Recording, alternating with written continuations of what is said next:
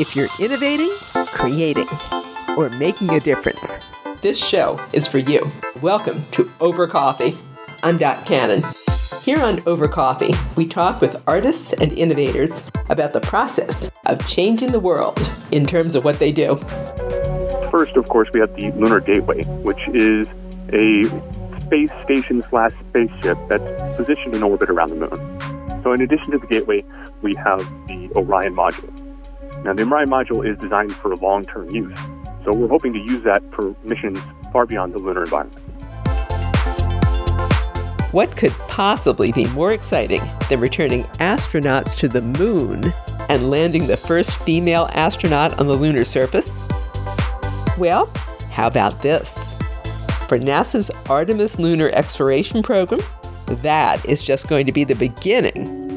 Currently, NASA is preparing the technology that will ultimately return humans to the moon to learn, explore, and perhaps even set the stage for flights to Mars. NASA is planning 3 Artemis launches within the next few years, according to their website.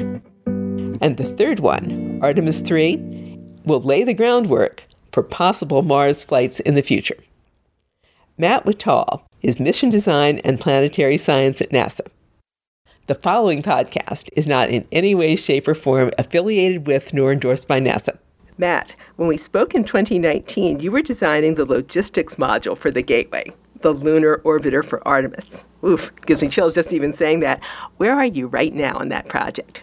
Yeah, great question. We've been busy the past couple of years working with SpaceX, who we selected to help us with building the deep space logistics module. So we made a lot of good progress in setting our expectations with SpaceX and understanding their needs so that we can have a smooth project ahead of us. What happens next that you can tell me about? So right now we're waiting for the contract to be issued, and that's a political decision, so we're waiting for funding to come down the pipeline, and then we can kick things off. And that should happen anytime in the next month. In the meantime, what happened recently was the hot fire test, and that was exciting to see. Can you tell me what was exactly going on? From the outside, it's just we're watching a rocket being tested, and we've got 8 minutes. What was going on, and what did you get as end result for the research? Sure, yeah, that was really exciting. So we've been waiting on that hot fire test for quite a while. The SLS is the most powerful rocket ever built, and once we get to the Block 2, it'll be the largest rocket that's ever launched. So this was the core stage, which was the largest core stage of any rocket ever built as well. And so that hot fire test demonstrated that the SLS can perform as expected throughout the entire launch of an Artemis mission. And so as soon as that test was completed, we now have the faith to launch that rocket in reality. So it's going to go back, it's going to get refurbished and shipped out to Kennedy Space Center, where it's going to be matched with boosters and second stage and the Orion module and prepared for launch, hopefully later this year. Exciting stuff. Now, when we say SLS, what is SLS? SLS is NASA's next generation rocket. That's the Space Launch System. That's the one thing when you read material about Artemis is there are a lot of 3-letter acronyms here and a little bit easy to get lost. When we look at the upcoming year, and actually before we do that, 2 things. First of all, I am not in any way, shape, or form affiliated with NASA. This is a disclaimer I promised. Nor am I employed by them. I just think this is very cool stuff. Also, we talked in 2019 about the mission, but folks may not have heard what we talked about. So specifically, what are we looking at with Artemis? How many stages? What kind of a timeline? What are we doing?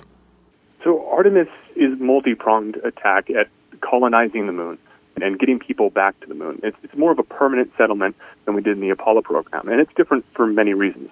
First, of course, we have the Lunar Gateway, which is a space station / spaceship that's positioned in orbit around the moon. This allows us to reuse certain modules when we go to the lunar surface and back, making it more sustainable and cost-effective to access the lunar surface. In addition to that, the Lunar Gateway, because of its unique orbit, allows access from smaller rockets. So you don't need a big SLS or a Saturn V to get to the Lunar Gateway. That means that commercial partners and international partners alike to have access to the same facilities that NASA does. And this is important so that we can open up the moon to more partners. And the more people that you have going to the moon, the more interest you have, the more sustainable and long-term we can make that lunar habitation. So in addition to the Gateway, we have the Orion module. Now, the Orion module is designed for long-term use, not just to the Gateway and to the Artemis program, but beyond. So we're hoping to use that for missions far beyond the lunar environment. And of course, the infrastructure put in place for Gateway is something that can be duplicated for Mars and beyond. Now, that's a key point because the entire purpose of us going to the moon instead of going straight to Mars is to test out our technology and build experience so that when we go to Mars, we have the reliability and the robustness in our mission design so that we can make a Mars mission successful and safe for our astronauts. What are some of the technologies right now that you're working on to make this safe, to make it so that we can? I was looking at the phases this morning, and we've got an uncrewed mission leaving, then we've got an orbit of the moon with Artemis 2, and then we've got the Rockstar, which is Artemis 3. What are some of the safety protocols you have to put in place before all this happens? Yeah, safety and risk is a big question. When designing missions into deep space, you have to build in a certain amount of robustness because it's extremely dangerous going into space and going into the moon and being cut off from everything that we have here on Earth. The moon and Mars are unbelievably far away. So building in safety in the mission is a big question, a very important concern. Speaking of specific technologies, you have to worry about radiation shielding from the astronauts. The further you get away from Earth, the less you have the Earth's magnetic field protecting you. So you need to build in some radiation shielding in there. In addition to that, the astronauts have to spend a lot of time working out. So you have to build a lot of human health considerations. I mean, the Orion capsule has an exercise bike built into it. You didn't have anything like that in Apollo because we've learned over the past 20 years of the International Space Station that astronauts, when spending a long time in space, they tend to lose a lot of muscle mass and even bone mass. So you need to make sure that they're staying healthy that entire time. In addition to that, we're working on technologies to make the moon more sustainable. Some of these are like what you talked about with the gentleman a few weeks ago, check his name. Steve Jones, possibly? Yes, Mr. Steve Jones. So his work with the ISS and learning how to grow food in space, that's going to play an important role in colonizing the moon. The longer time you spend in deep space missions, the more you have to worry about food and water. That's one advantage that the moon gives us, is that the lunar surface has been found to be rich in ice, especially in the South Pole.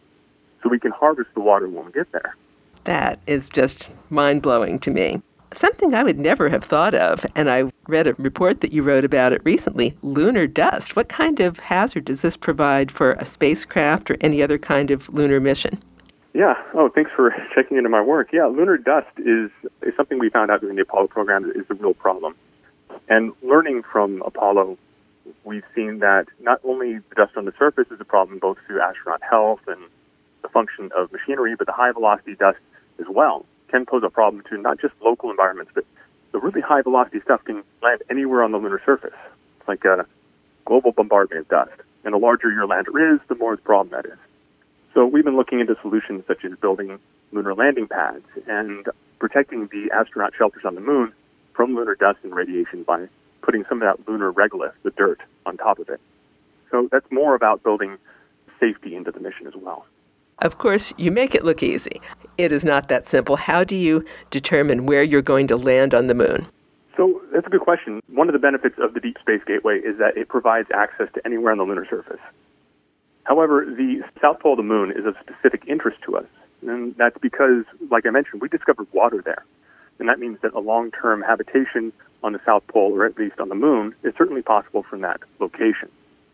It's also very accessible and can communicate with the Lunar Gateway and then to Earth through the Lunar Gateway pretty much any time. Of course, anybody listening to this is going to be wondering, when? What are some of the dates for the rest of the year and getting into 2022 for Artemis? All right. So, the first date of interest is the Ingenuity helicopter on Mars. That's not directly connected to Artemis, but that's definitely something we should be looking out for. That's the first controlled flight of a man-made object on another planet. So it's kind of described as like a Wright brothers moment. And that's happening as soon as April 8th, so maybe even before this podcast gets published. Soon after that, we have a lot of crewed missions to the International Space Station. Now, like I mentioned, commercial partners play an important role in accessing the Lunar Gateway for our long-term vision, and of course, the lunar surface as well. We've already issued contracts for commercial participation in the Artemis program in the Eclipse missions, or commercial logistics payload services. Now, in connection with that, we have a lot of commercial deliveries and commercial manned missions to the International Space Station, which lay the groundwork for future Artemis missions. CRS-22 coming up in summer 2021, and Demo 2, that's SpaceX's Crew 2. That's coming up April 22nd, and Human Landing System should be issued later this year as well. Now, the big one, of course, like I mentioned before, is SLS. We're hoping to launch that by the end of the year. And that's Artemis 1. That's a key point, a key feature of the Artemis program. But NASA's doing a lot of other things, not just Artemis, so keep an eye out on our feed. I mean, the X-57 Maxwell, that's the first all-electric plane. That's going to be flying on August 15th. Wow. And when you say keep an eye out on our feed, where did people tune into that before we go on here? Definitely. So you can follow NASA on Facebook, Twitter, Instagram. We're all over the place, and a lot of the updates are posted all over the place, so at NASA. Once again, that's at NASA. Follow them on Facebook, Instagram, and Twitter for the latest updates both on the Artemis program and on the Mars Ingenuity helicopter. Now, Artemis 1 is an uncrewed flight and going to do some exciting things, but I'd love to look at both that and then what Artemis 2 is going to be doing, because I did not realize that we have a lot of firsts on Artemis 2 as well. Could you kind of take me through those? Sure. So Artemis 1 is the first Artemis mission to go to the moon, but like you said, it's uncrewed. So it's a demonstration of all the equipment and its capabilities to make sure that we can really do this and demonstrate the efficacy. Artemis 2 is the first manned mission to the moon. Now, not to the lunar surface, but it is in orbit to the moon. So it's kind of going to be a repeat of Artemis 1, but with humans on board, and then we'll be able to see how this trip to the moon and this longer-term mission takes effect on the human body. And then, of course, Artemis 3, like you mentioned, that's the big one. That's human landing. And we're shooting for 2024, but expect it a little bit later, maybe early 2025. Still exciting stuff. Suppose that Artemis 2 were taking off today. Let's theorize that everything's gone just the way you want it to. What are the crew going to be doing? What's going to be happening? What are some of the firsts? So usually, think of a trip to the moon. It takes 3 days. And, some people wonder, well, what are the astronauts doing during that time? Well, actually, you might be surprised they're kind of busy. NASA lines up a full schedule for the crew before they take off to the moon. So they're going to be busy with exercise routines, monitoring a lot of human health and performance issues. So we want to make sure that the astronauts are safe, that they're healthy, and, that they can perform the mission as expected. We're also going to be tweaking our human safety procedures based on the feedback we get from Artemis 2. What really surprised me when I was reading about this was it said that the crew of Artemis 2 is doing a proximity operations demonstration. How does this work?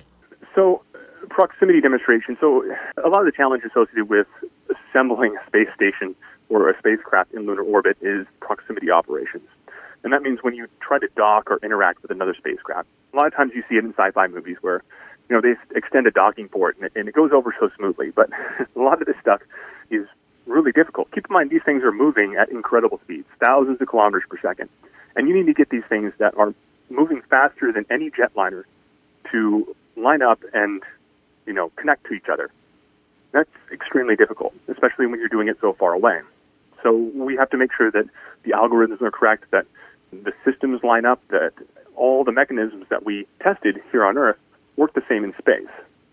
Any creative project is going to evolve up to and including space missions. How has the design of the Artemis mission been evolving, and what have you had to do differently within the last year since you and I spoke before?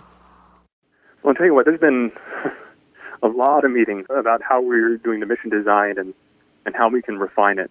The broad strokes haven't changed too much. We're still going to that NRHO, that near rectilinear halo orbit, in which the gateway will reside. But there's been some tweaks to the logistics capabilities, and we've been doing a lot of research to see how we can get more cargo and more payload to the gateway and to the lunar surface for less delta V and less propellant, cheaper. And so we've looked at a few different things, such as the ballistic lunar transfer and more recently the reverse lunar transfer for lunar sample return. So using these kind of unusual weak stability boundaries, we can exploit those to make a more efficient transfer of goods and services. And of course, you mentioned the other nations before working with us on the Gateway. How are some of them collaborating? This is the exciting part, is that we're getting some serious interest from some of our close partners, such as JAXA and CSA and ESA. So that's the Canadian and European space agencies as well.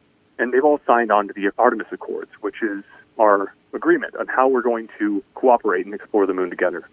And I mentioned before, all this international cooperation, opening up the gateway to our partners is really important, because the more international partners you have on board, the more the mission is ensured. The more hands are in there, the more likely it is to succeed in the case of the space mission. Exploring the moon is cool to start with, but what are some of the science goals of the Artemis mission? If it's really successful, what do you bring back and how do you use it? That's a really broad question. A lot of people are interested scientifically in the moon. I mean, for my work, of course, I'm interested in understanding lunar dust a little bit better so that I can ensure the safety of astronauts and crew. And understanding the dust behavior on the moon applies to exploration of the entire solar system. But more than that, we want to learn about the origins of life on Earth and the origins of the solar system in general. The moon is kind of like a time capsule in that a lot of the events that took place early in the solar system's history have been sealed into the moon's history. There hasn't been wind or water or erosion on the lunar surface, so we can really look back into the early solar system and get an understanding of that. And as I mentioned before, the Artemis program is a prototype for our exploration of the deeper space destinations, such as Mars. So there's a whole bunch of science that's tied into habitability and sustaining human life on the moon that applies directly to deeper space exploration. Perhaps the most significant one is, I want to remind everyone that when we do the science that we do on the moon, all the technology that we develop feeds back into your daily life. So advancements in solar power technology make green energy more doable here on Earth. And of course, the advancements we make in farming and water and recycling, all these things are very necessary to sustain human presence in deep space. But they also play back to having a greener and more sustainable future here on Earth. So the technology we develop at NASA directly benefits not just people in the United States, but all over the world. I realize I'm talking to a maker. You and I, when we spoke before, you mentioned that you had gone to a maker fair. What is one of the absolute coolest technologies you've seen developed within the last year or so that you can tell me about? I have a lot of cool ideas, but they're just math, and I don't think it's as cool to everyone as it is to me. But I think in practical terms, some of the advancements that has been made in spacecraft autonomy. I think just in the past year, SpaceX demonstrated autonomous docking, or right around the time of our last interview. And that's a huge step. I mean, we've had the formulation for that, we've had the math for that, but to see it dock all on its own, that's very reassuring for the future of deep space exploration, because when we're setting up the gateway, most of that's going to be done more or less autonomously. So we're going to be watching here on Earth, but because there's this 2-second time delay for communication to and from the moon, we're going to have to pretty much watch it happen on its own. So SpaceX's demonstration of that technology is the prototype for building the gateway and beyond.